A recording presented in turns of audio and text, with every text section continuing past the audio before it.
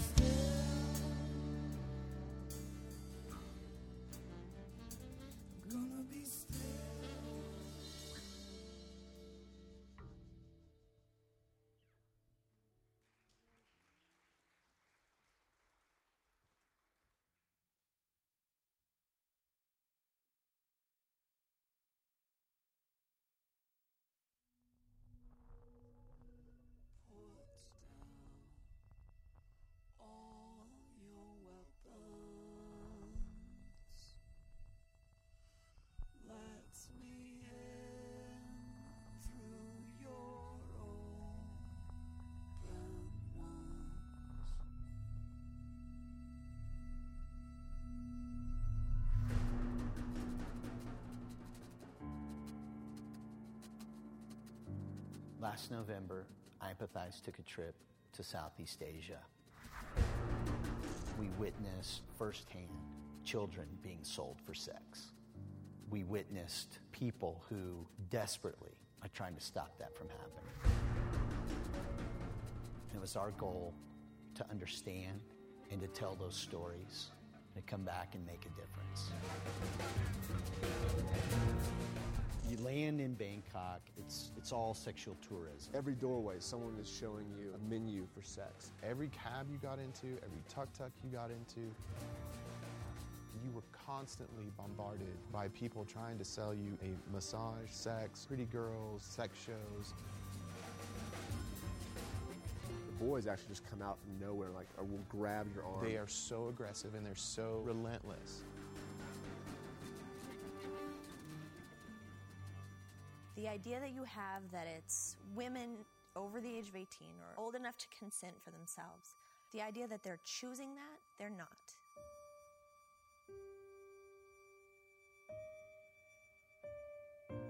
In addition to that, there are children who are being victimized, and boys who are being victimized, and young girls who are being victimized. I can't imagine something more heinous than being raped and pillaged every night of your life and you're 8 years old. Will there ever be anything that ever exists that's worse than this? I don't think so.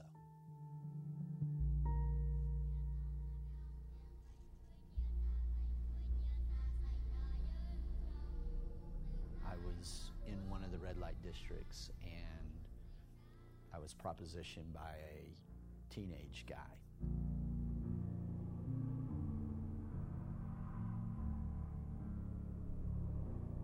He walked up to me, grabbed the inside of my arm, and began to stroke it, was offering me oral sex, and was so aggressively pulling on me and tugging on me that I became really disoriented, and there was something about the moment that he touched my skin that the reality of the issue just hit me and overwhelmed me.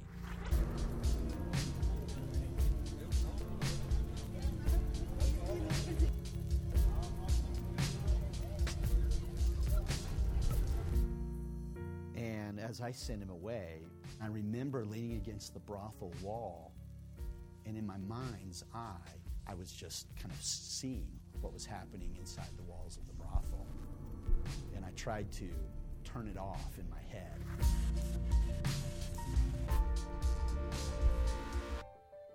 But the thought kept coming back to me, and a whisper kept coming back to me, saying, these kids don't ever get to look away. You get to look away, they don't get to look away. You get to turn it off, they don't ever get to turn it off. Night after night, client after client, children and teenagers don't get to say, okay, I've had enough. That's what this is about. When we came back from Southeast Asia, I spent every waking moment trying to sort out how we would make a difference. And we began to realize that we needed to tell the stories of these children. We needed to not only tell their stories, but to tell the stories of those who spend their days protecting these children, rescuing these children, and restoring these children. And so we decided that we would gather artifacts along the way that would be touch points. This will do good. Each of these artifacts that we would collect would have a story that would tell you about this issue.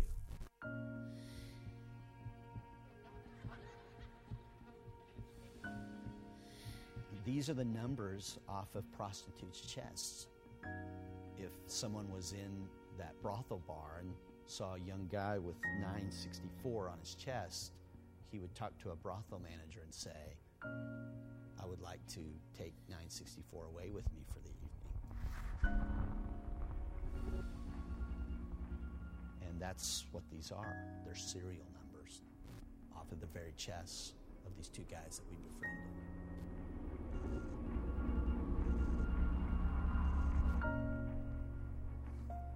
I think these break my heart the most. Oh, they're so little.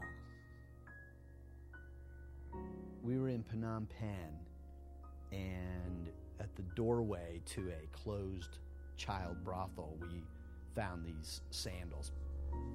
Even though those brothels have been closed down, what that means is in that neighborhood, the strategy has changed. And there was a little coffee shop around the corner that we could ask the owner of the coffee shop if there was sex for sale. They would then show us a photo album of different people that were available for sex, and in that photo album would be children as well.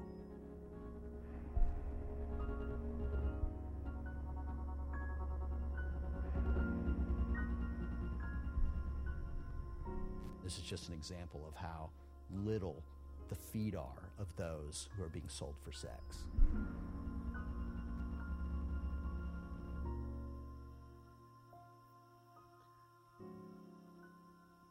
These aren't statistics. These are people we know and we've met, and these are children. We know their stories, and it's horrible. A mother tried to offer her daughter to us for $5 for oral sex, and we were there. It happened to us. We saw it.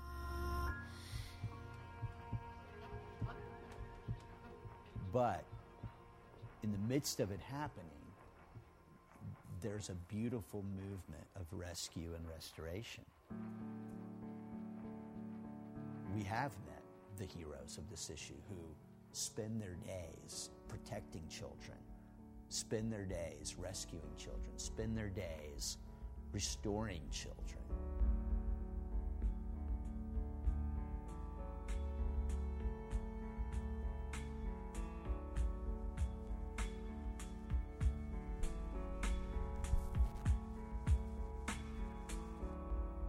This belongs to a guy who his power is his scooter, Yang.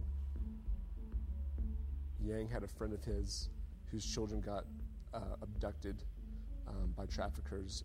And when his friend loses his children, Yang just decides to get on a scooter and educates villages that just aren't aware of what happens in the city. And to be with someone like Yang, who is 40 years old, who dropped his career choice and said, because my friend lost his children to this issue, I'm going to get onto a scooter and make a difference. That floors me. And that's action, and that's a hero. Riding through minefields of northern Cambodia, that's a guy I can look up to. And so Yang, with a little scooter and a little flip chart, goes to villages and helps villagers create a child protection movement within their village. Those are the things that inspire us. And our dream is to inspire people, that we would all just be able to say some of the most simple things in our lives can make a difference. And the stuff that we already have in our possession can make an impact.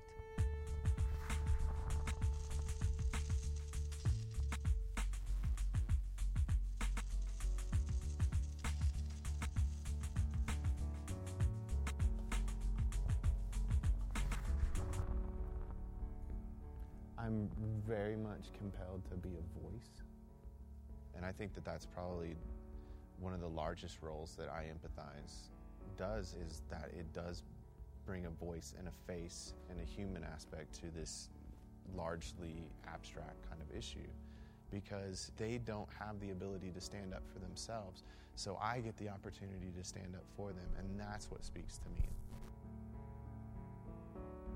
When you talk about spreading the word, I think when you get into the issue and the conversations that we overheard of safe home workers talking about, well, we've got to schedule this girl an appointment because we need to have reconstructive surgery done on this 8-year-old's vagina because of the abuse that she suffered.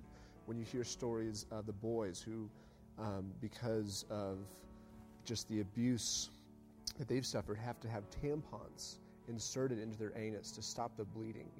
That's, I think, spreading the word. It's like, no, I want you to get into the mess that is this and the pain that is this abuse. I mean, I empathize. You can't even say the name of our organization without it kind of jolting you. Like, do I empathize? Sympathy's one thing. Sympathy gives you room to disassociate. But empathy's radically different because it's like jumping off the high dive into the pool of somebody's suffering.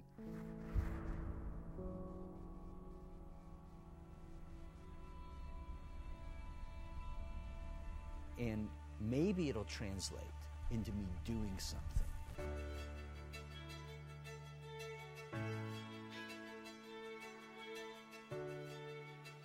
We're trying to build safe homes, develop at-risk community centers, and together, through our events, through our film and forum nights, through our empathy experiences and art exhibits, through our concert events, all those things translate to helping. We dream of a resolve. I mean, it's my dream to see modern-day slavery ended. Countless children are being sold, and being sold for sex. And we won't rest until we figure out how to end it.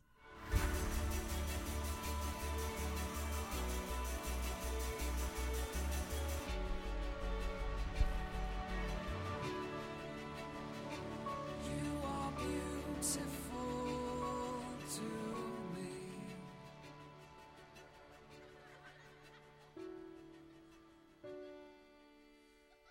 Don't throw that away now. Don't throw that away.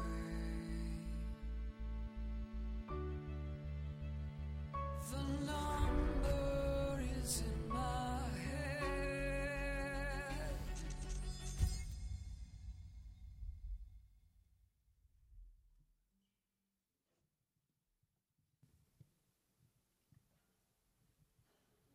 Yeah, we don't ever get a clap after that film or any of our films. These are things that are just so hard to face. Everything that we've been looking at today is just hard to look at. I was mentioning in the film, this whisper that kept coming to me when when you see something so intense and so heinous and so heavy, all the defense mechanisms in all of us just want to close it off or block it out, and it's just too much. It's too overwhelming to make the leap from who we are and how we live our lives and to enter into that kind of suffering is a very, very, very difficult thing. And I'm very grateful for the grace of God that comes and gives us the strength.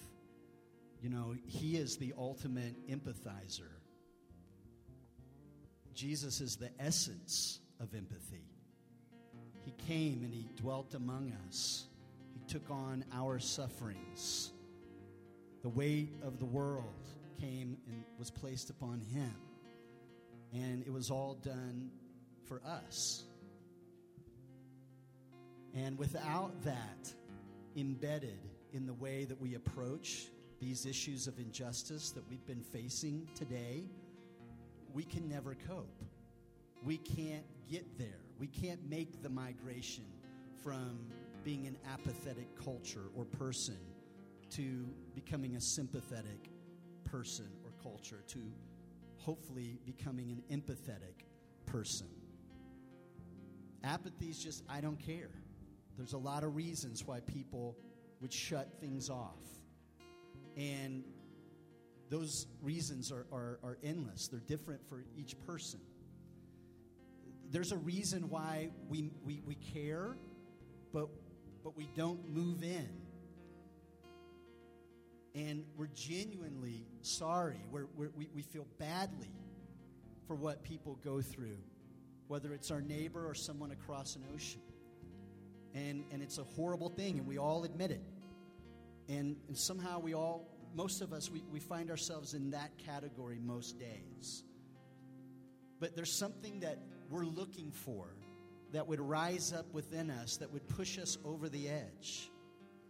And we would move past observing and watching the suffering of others, and somehow even past leaning in on what they're going through and listening and understanding, but somehow through that listening and understanding and looking and walking with, we're able to, even for a moment or for a sliver of time, enter into the shoes of someone who's suffering. And there's a lot of ways that bridge can happen, but ultimately it's not going to happen without the Lord leading us there. And that's really where we need to land as we leave this place after a full day of engaging such intense content, stories, the stories of people's lives. And so we're just tonight going to ask the Lord to give us a lot of grace to get there. We filmed this project a few years ago, and in about 1994-95, Julie and I as musicians, we were doing a benefit and kind of a missions thing for a ministry that was rescuing ladies out of Calcutta and their children out of forced prostitution. And there's something about when an issue like this comes on your radar screen. You know, Philippians says you're accountable to the things you attain or what is put in front of you. And it's like it comes on your radar screen and it never goes away. You know, when you buy that shirt at the mall and then suddenly you notice the 30 other people who bought it, but before you bought it, you didn't see it ever, you know? And you're like, oh, I can't wear that shirt. Simon and I, who shoots a huge amount of our film, you know, we separately bought the same shirt. When we travel together, you know, we have to coordinate, okay?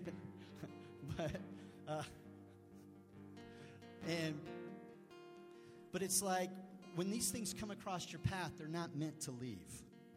They're meant to be there. They're meant to stay there. And so you've got to figure out a way to cope with that and to deal with that and to become an empathizer, to enter into the story of someone else and to walk with them through that. And that, again, is going to look different for all of us. But in 95, it came on our radar screen, and we just couldn't get past it. It just kept coming at us from different angles, and we'd get a breather for 6 months, and then the next thing you know, something on TV or the newspaper, and, you know, it just all come around. A big, beautiful spiritual awakening in my father's life before he passed away in 1997 came through human trafficking. We didn't even call it really that back then. And he was at that same benefit where we were playing music, and he had heard the speaker that was there kind of speak at a different place, and it just started mowing him over. And what could have been something in his case that he pushed away and ran away from, it became the thing about God that really made sense to him. All of a sudden, what he had been critical of faith and even spirituality in an American context of church, all of that kind of disappeared. And I saw a passion come alive in him the last couple years of his life. And it was over justice issues. And when he passed away, we set his memorial fund up to fund rescuing those ladies and girls out of Calcutta. And again, you know, God will bring stuff through your path. One of my biggest philosophies in life is big doors open on small hinges. And that's just the way God works. And he'll nudge you along in little simple ways, and he'll bring relationships to you, and you'll play music at a benefit and you didn't know it was going to change the rest of your life. But you got to be open to those kinds of things. You got to be willing to embrace what God brings in front of you. And you got to create in your life a discipline and a rhythm and a space that God can speak and that you can move in the directions that he's prompting you or nudging you or leading you or yelling at you or whatever it is. And so I'm not in any way something amazing or magnificent. I'm just a dude, right?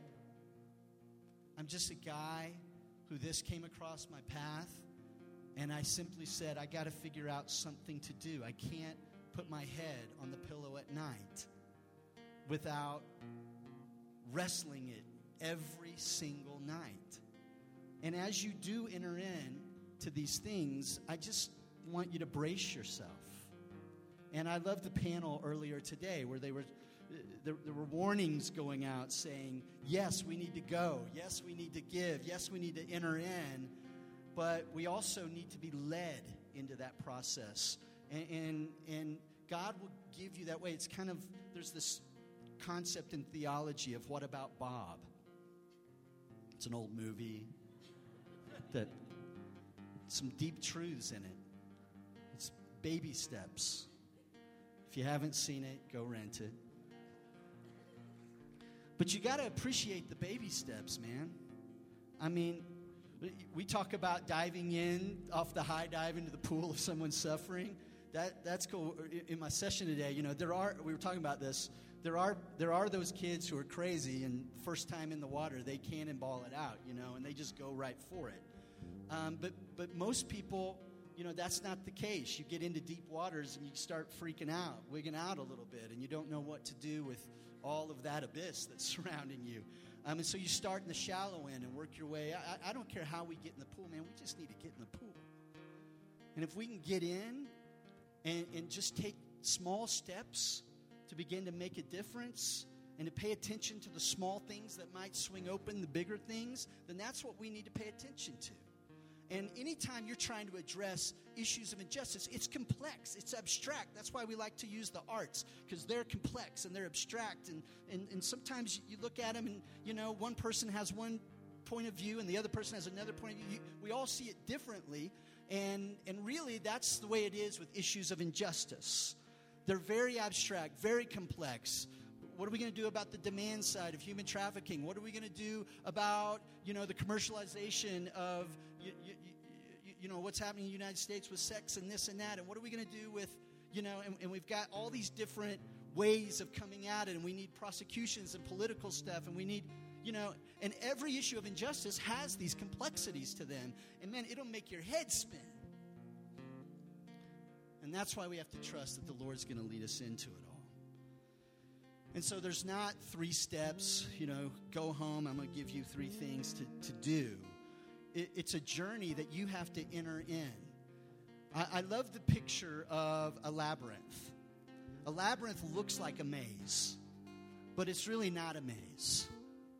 It's actually just a long and winding road that leads you to the center. And what you think is a dead end is never a dead end. Even the hardest stuff that you personally have had to gone through, it's made you who you are. And if you're in the middle of it, you hate that I just said that. But I want you to know that bracing yourself for this is probably going to bring you more joy than the pain. You want to know what the pain is? The pain is knowing that things like this exist on the planet. Everything we've talked about today, the whole idea of life and justice and sanctity.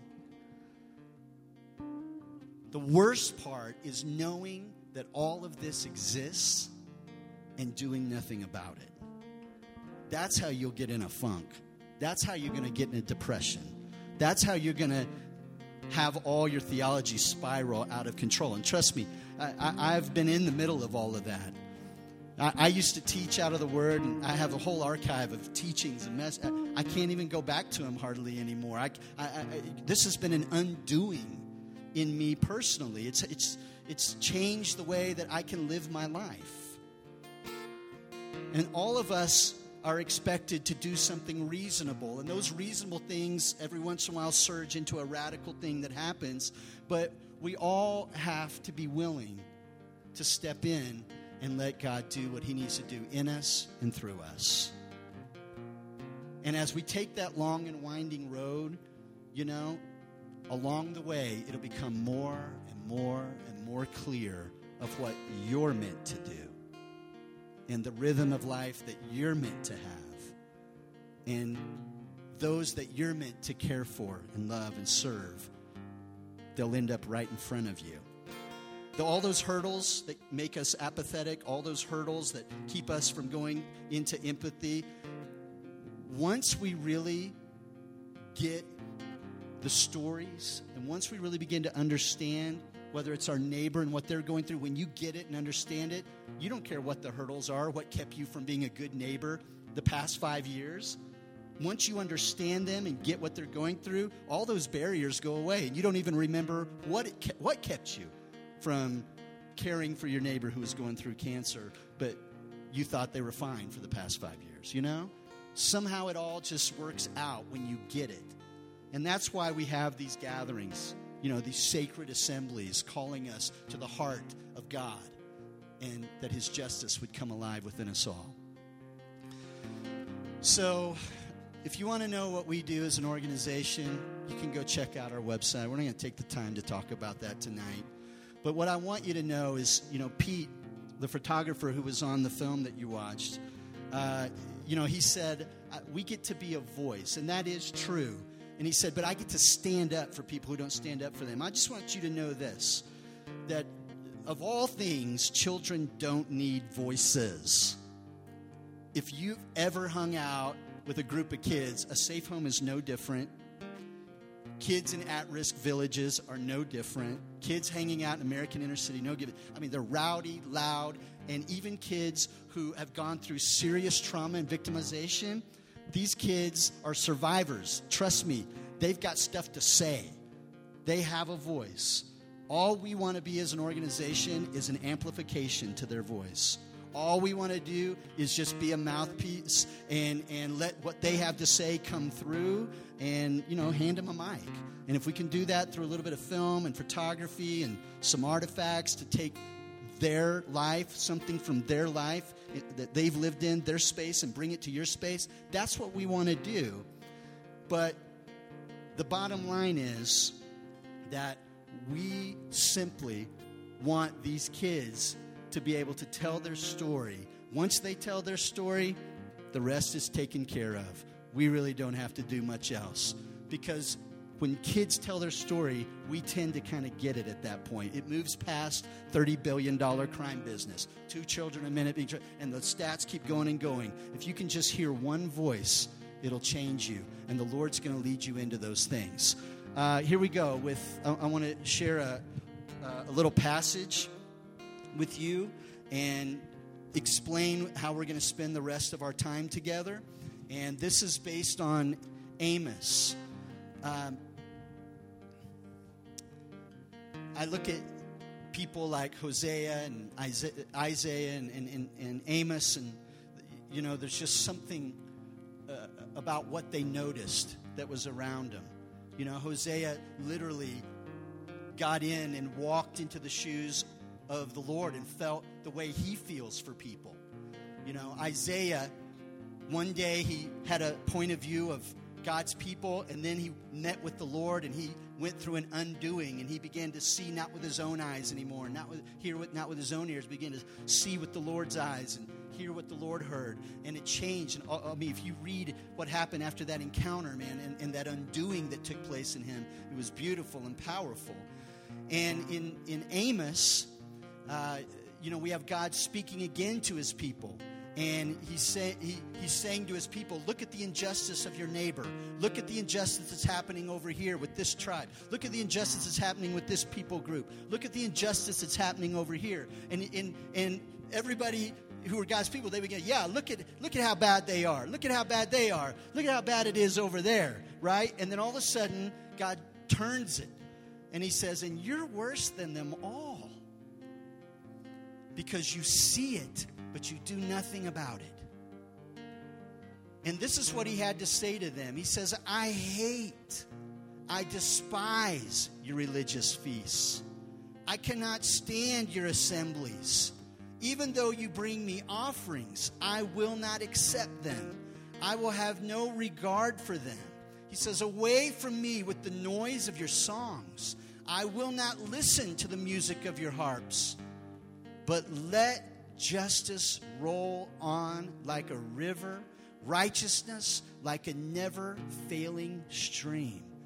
And he begins to unpack this idea for his people, that if your heart will be his heart, if our heart will be his heart, he says, then all of a sudden my eyes will begin to notice you again. And your gatherings, I will be in the center of them. And your music will come to me, and I will have a listening ear, and you'll get my attention. But not when you neglect justice. And I'm so proud of the American church right now. And those of you who've known me for a long time, I had some gnarly things to say in my 20s, as you do. And as I've grown up a little bit more, I understand, how we've gotten where we are. And I'm not happy with a lot of it. But what I am happy about is this surge that I see taking place all across the U.S., in God's people, even around the world, for a renewed heart for justice, for the things that God cares about. And so we're going to come up and just enter into some singing, some scripture reading, some worship, some contemplation. And once again, I encourage you to just engage the exhibits. You may have been through them before, but this time I want you to go back into them.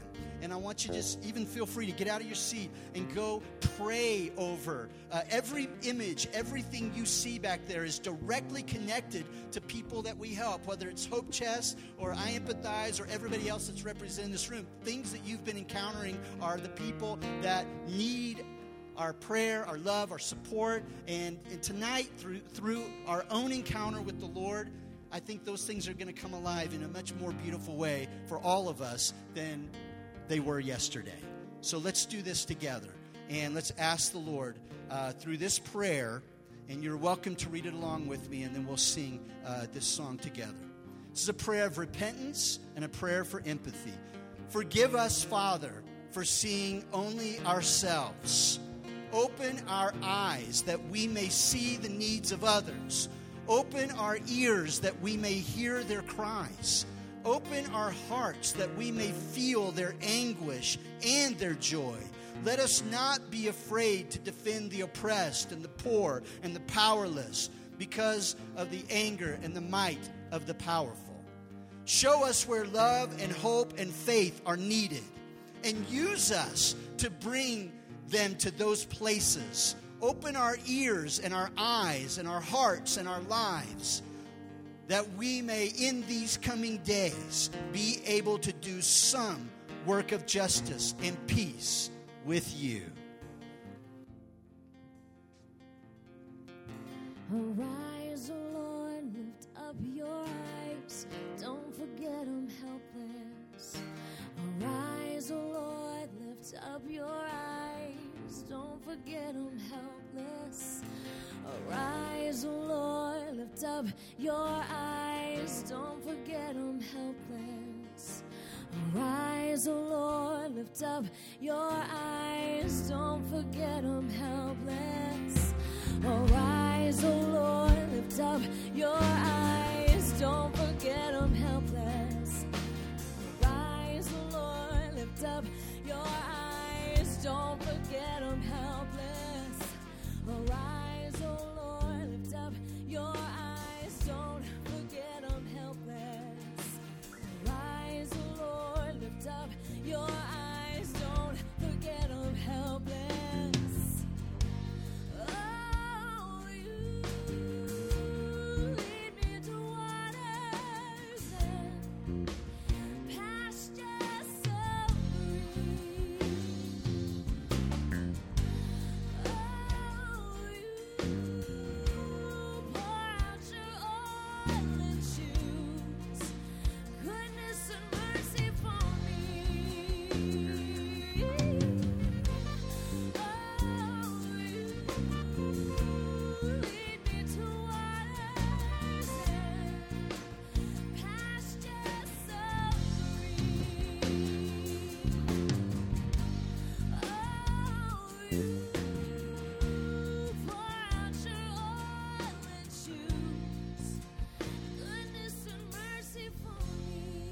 So Psalm 10 says, "Why, O Lord, do you stand far off?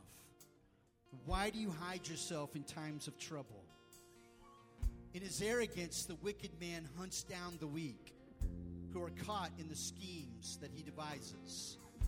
He boasts of the cravings of his heart. He blesses the greedy and reviles the Lord. In his pride, the wicked does not seek him. In his thoughts, there is no room for God. His ways are always prosperous. He is haughty, and your laws are far from him. He says to himself, 'Nothing will shake me. I'll always be happy and never have trouble.' His mouth is full of curses and lies and threats. Trouble and evil are under his tongue. He lies in wait near the villages. From ambush, he murders the innocent, watching in secret for his victims. He lies in wait like a lion in cover. He lies in wait to catch the helpless. He catches the helpless, and he drags them off in his net. His victims are crushed, and they collapse, and they fall under his strength. And he says to himself, 'God has forgotten.' He covers his face. God never sees."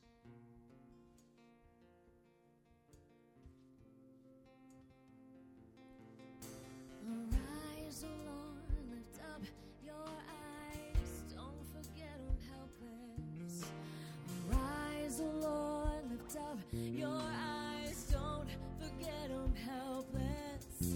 Arise, O Lord, lift up your eyes. Don't forget I'm helpless. Arise, O Lord, lift up your eyes. Don't forget I'm helpless. Arise, O Lord, lift up your eyes. Don't forget I'm helpless. Arise, O Lord, lift up your eyes. Don't forget I'm helpless. Arise, O Lord, lift up your eyes. Don't forget I'm helpless.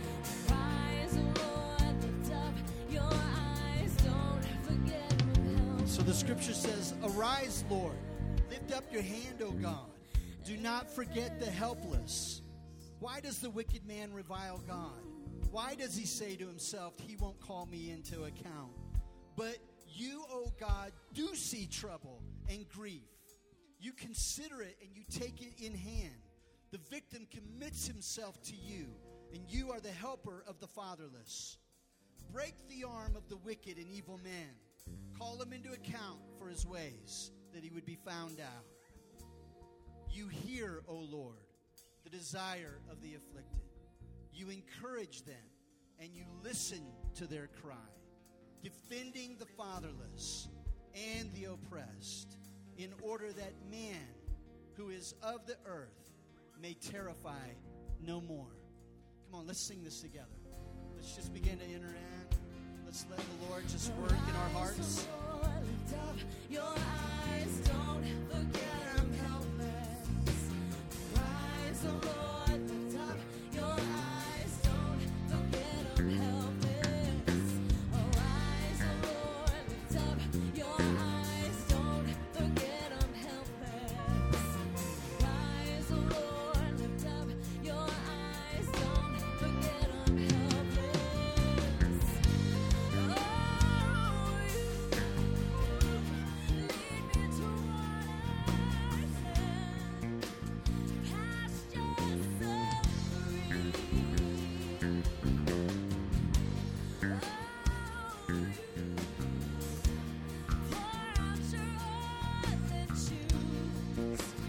Goodness and mercy for me.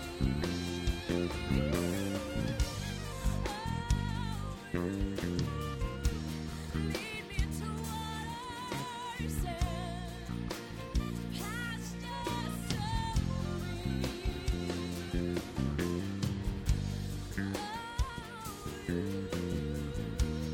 Pour out your oil and choose goodness and mercy for me.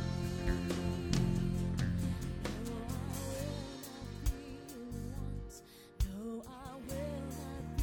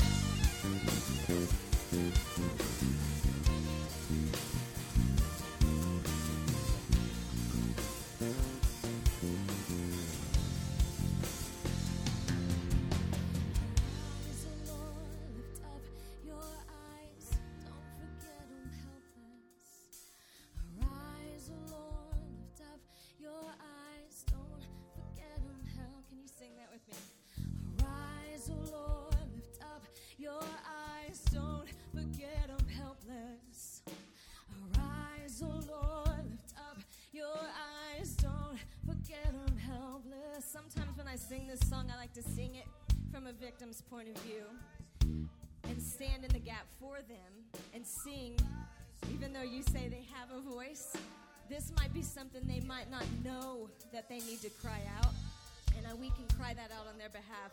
So if you don't mind, you can stand up, you can sit, I don't care what you do, but from the bottom of your gut, can you join us in this prayer tonight and intercede for these beautiful young babies who need someone to stand in for them and ask God to do what we know He's going to do. He will stand up and He will bring justice.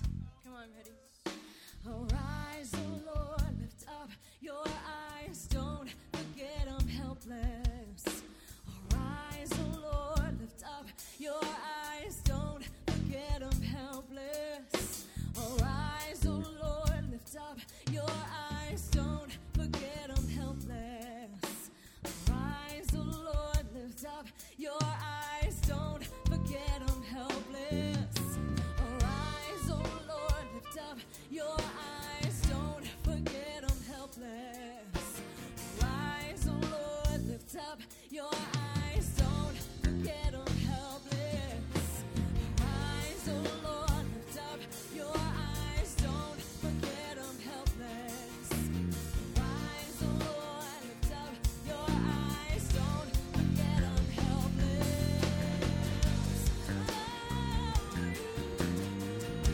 Lead me to waters and pastures of green.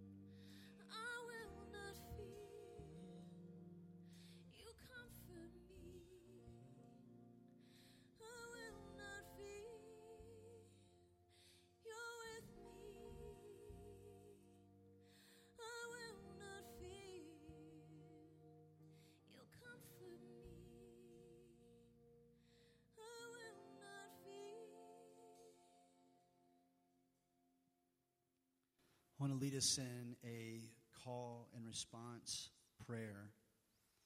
And I'll give the call, and then we'll all respond together. Lord, hear our prayer.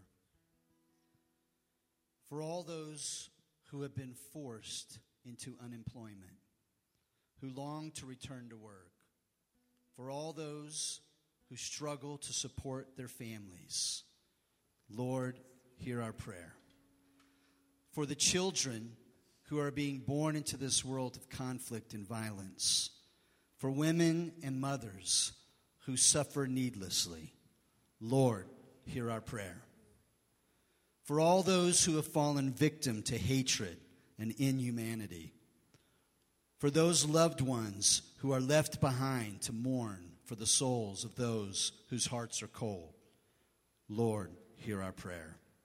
For the children who cry in their beds at night and wonder, what have I done? For the mothers and fathers who must try to explain the unexplainable, Lord, hear our prayer. For the redemption of souls, both victim and perpetrator. For those who commit themselves to the forgiveness of sins, Lord, hear our prayer. Amen.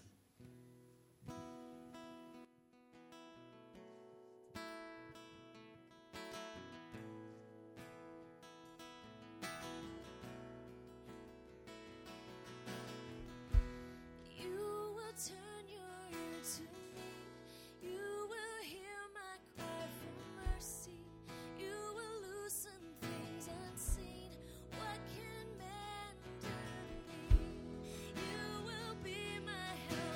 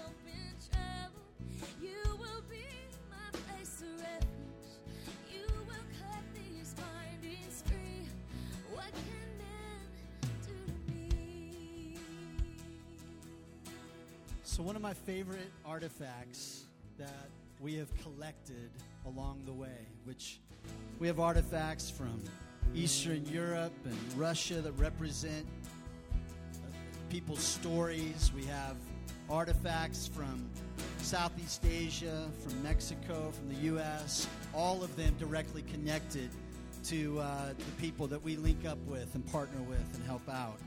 One of my favorites is this spark plug. And it's back on one of these tables back here, and one of the images up here. So my friend Yang, you saw him in the Southeast Asia film earlier. Yang was a guy who was studying and working to be a pastor and a minister. He was working hard at it, and some of his friends had given up what they thought their kids to a better life. And what they didn't realize was that they had given their kids' lives over to some traffickers. And once the kids were in these men's hands, they never saw their kids again. And this so obviously messed with Yang that he just couldn't sit still any longer. And there was a woman who had been in Cambodia who was trying to tackle this issue within this country, and he had been in contact with her, and he basically went to her and just said, look, I don't know what I can do, but I got to do something. And he wrestled with that for quite some time, but eventually he came up with this idea, and together they put together a plan.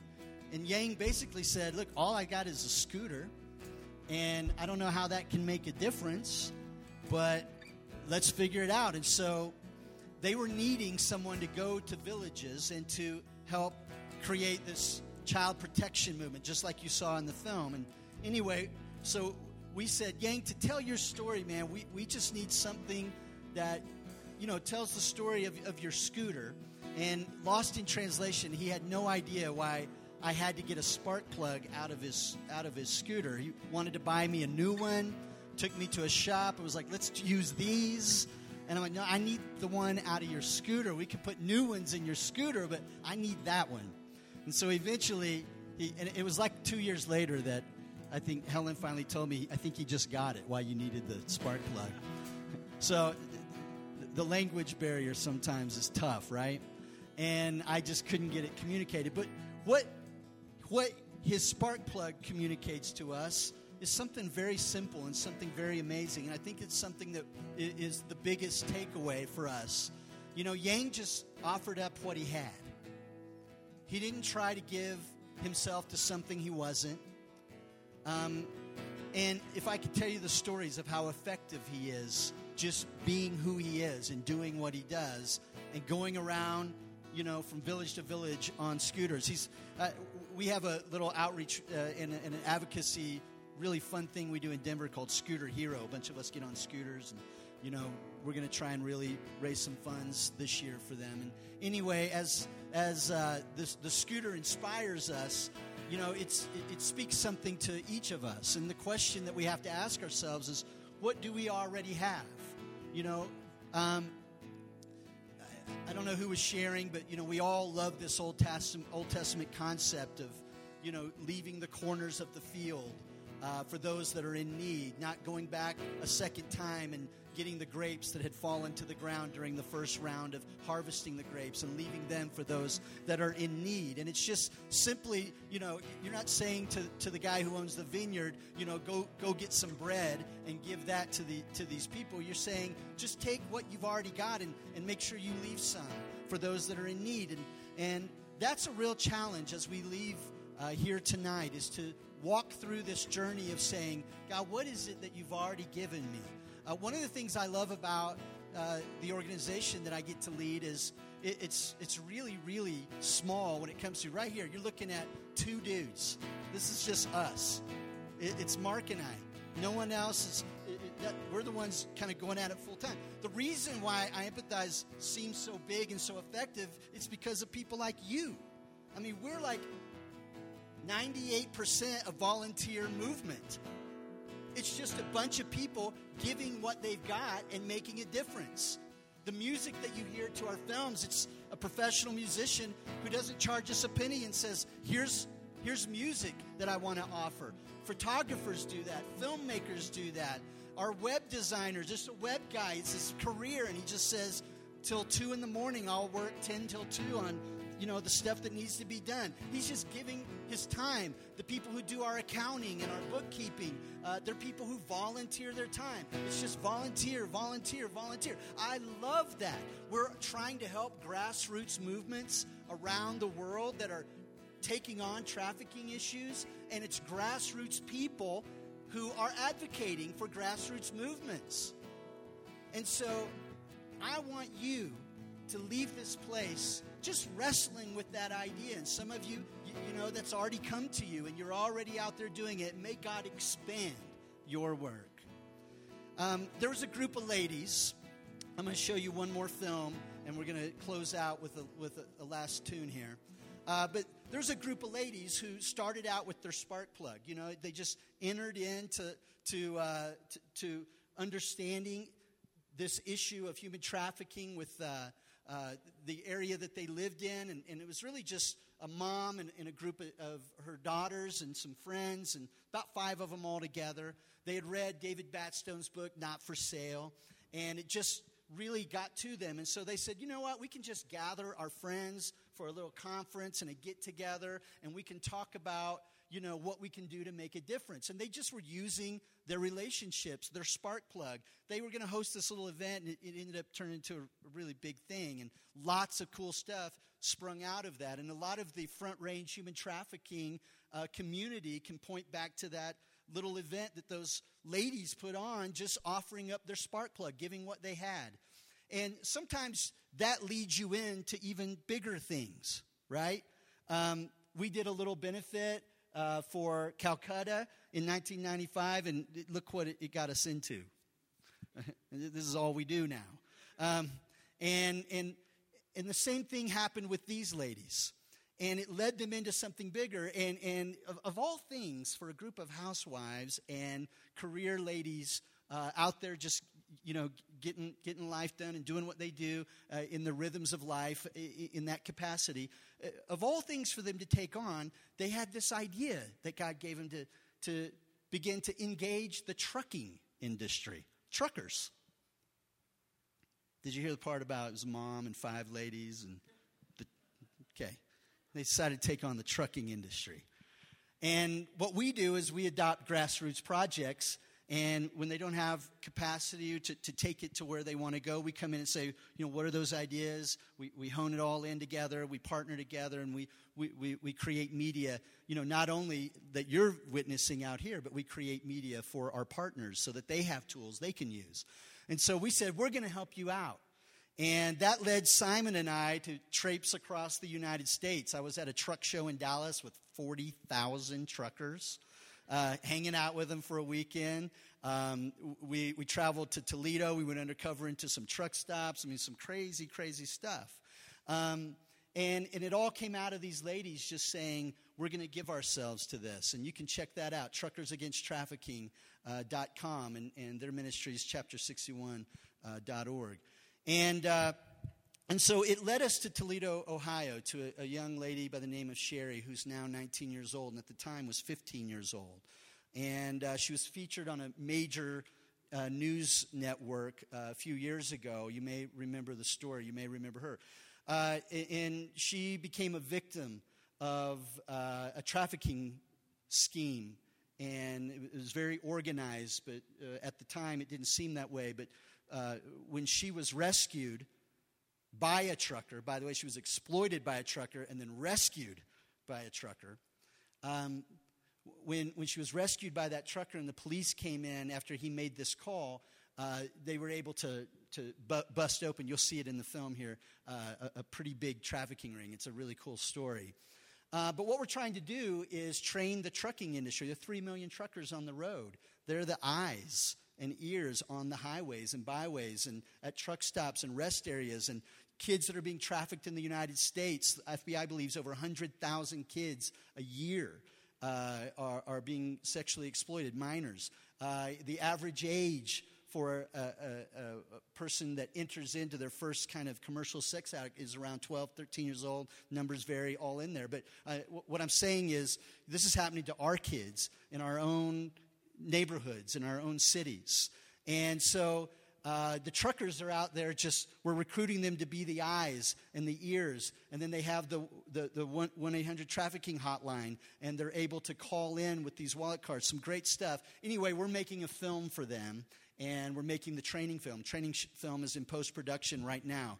And so Sherry and her cousin, they were living together, so they're more like sisters than cousins. And they were on their way to a Toledo Wendy's. And they were going to get a Frosty. I think it was Free Frosty Day at Wendy's. And so they were going to go get a free Frosty. And we went to that very Wendy's they were on their way to. And we picked up a Frosty. And, this was their only goal, was just, I'm going to walk from my house to the neighborhood Wendy's, and I'm going to go get a Frosty. That was it. And along the way, they had been targeted by traffickers. Trafficker kidnapped them. Big story behind that, how that all happened. But anyway, took him to his house. And he's in jail now. But we were able to go to that house, which is abandoned. And we were able to go to a room that she was taken inside that house. And he had a basement area, and then he had an outdoor garage. And specifically in the outdoor garage, he had created this makeshift strip club where he had a pole, and he had sound system and couches, and then he had mirrors everywhere. And he would make these young teenagers practice their dance moves because he was going to exploit them and prostitute them at truck stops, motels, and eventually at this particular strip club in Harrisburg, Pennsylvania, that they were all connected with. And it was, a veneer for child prostitution and other things. And so anyway, we were able to get inside that room and collect, I don't want to blind anybody, and collect this artifact. And you can see there that it says Naughty Girl on it. And this is the very mirror that Sherry had to look in and to practice her moves, because if she messed up her moves, they would beat down her little 14-year-old cousin. And then they kept swapping them in and out and brainwashing them, finally getting them to the point where they were completely broken. And so they got to a truck stop in Detroit, and one of the girls would have to stay in the car with the pimp as a coercion tactic. The other girl then would have to go with an older prostitute that this guy had victimized when she was 15, and now this girl had become a victimizer. And so they would go up to the trucks, and little 15-year-old Sherry would have to serve these clients inside of the cabs of their truck, and this other lady would stand watch. And if she gave up anything suspicious and tried to alert the driver that she was not there on her own will, then one cell phone call away to the pimp's vehicle, and her cousin would be injured. And so that's the setup for this piece.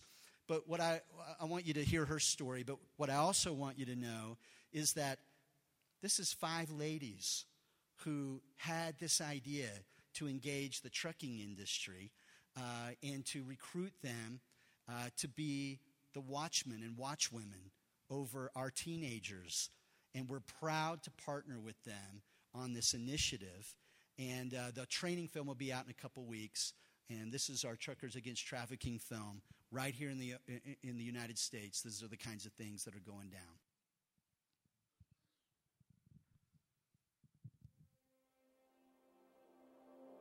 We all went in, and it was me and my cousin Chrissy and my cousin Cody. We went in and asked my mom if we could go down and get some Frosties before dinner. And she said, yeah. Me and Chrissy's walking, and that's when the Lincoln pulled up.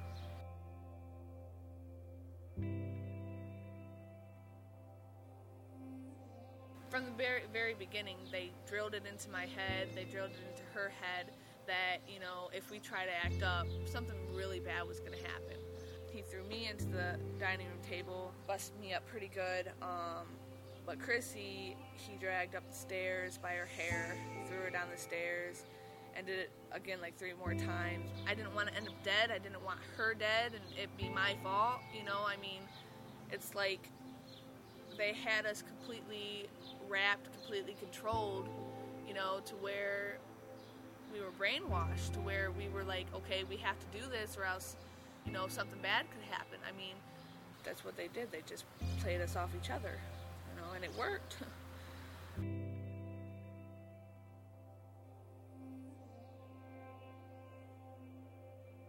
Here we are, I'm 15 years old, my cousin is 14, and we're here at a truck stop, being forced to work it, being forced to go from truck to truck, asking, if the guy would like to have sex with us, and we're young girls, terrified out of our minds.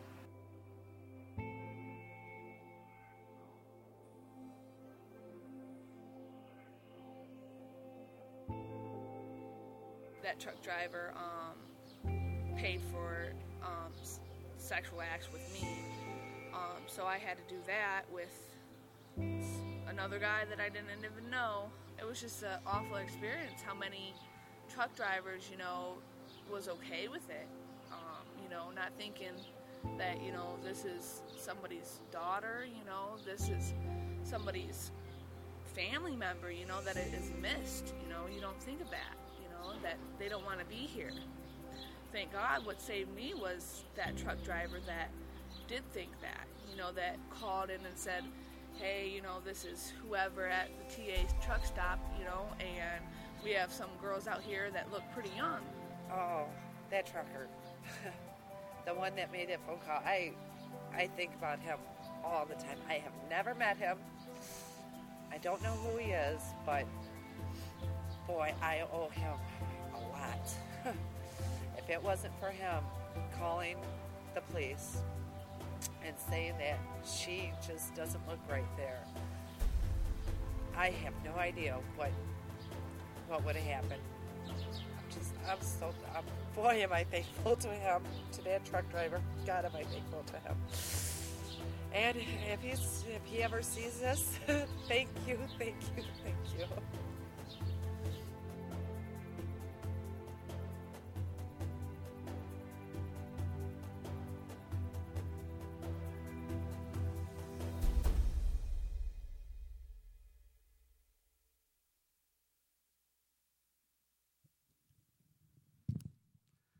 Pretty cool, huh?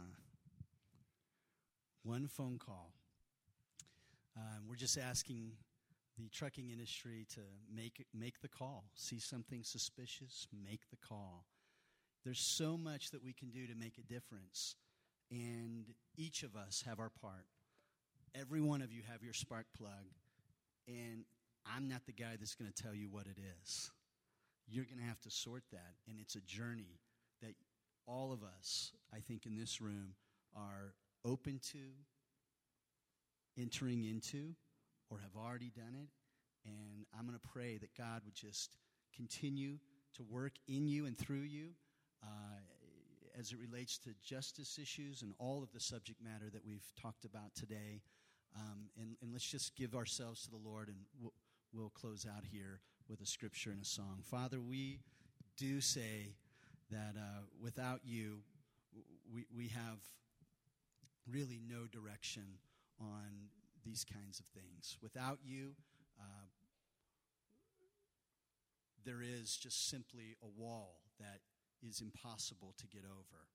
But with you, all things are possible. And with you, Lord, every one of us can find a grace that flows through us to do a specific work. And Lord, I just pray that you'll continue to open up what that might be to each of us in this room. For those of us that are living in that and have found that, God, I pray for favor and for expansion. And I pray, Lord, that we'll continue to work with you on bringing justice to those who do not have it.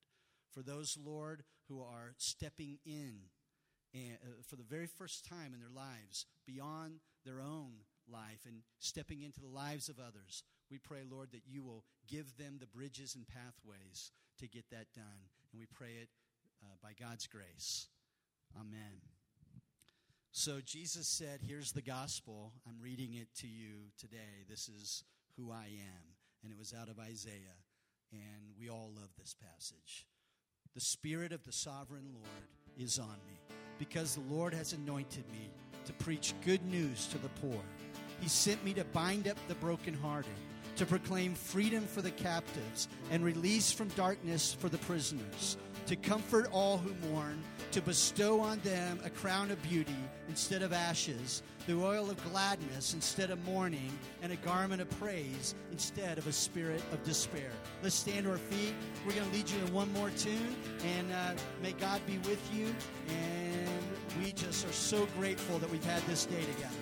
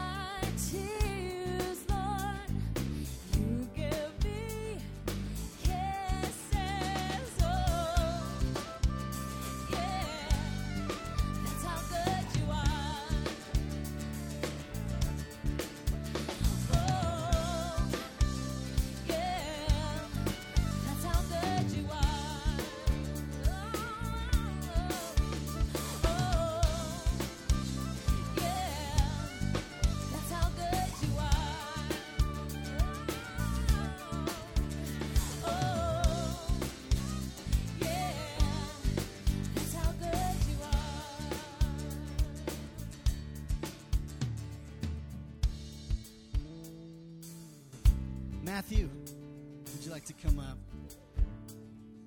So there's so many people that help today be what it is. Matthew's one of them. We love this guy. Matthew, why don't you just wrap us all up?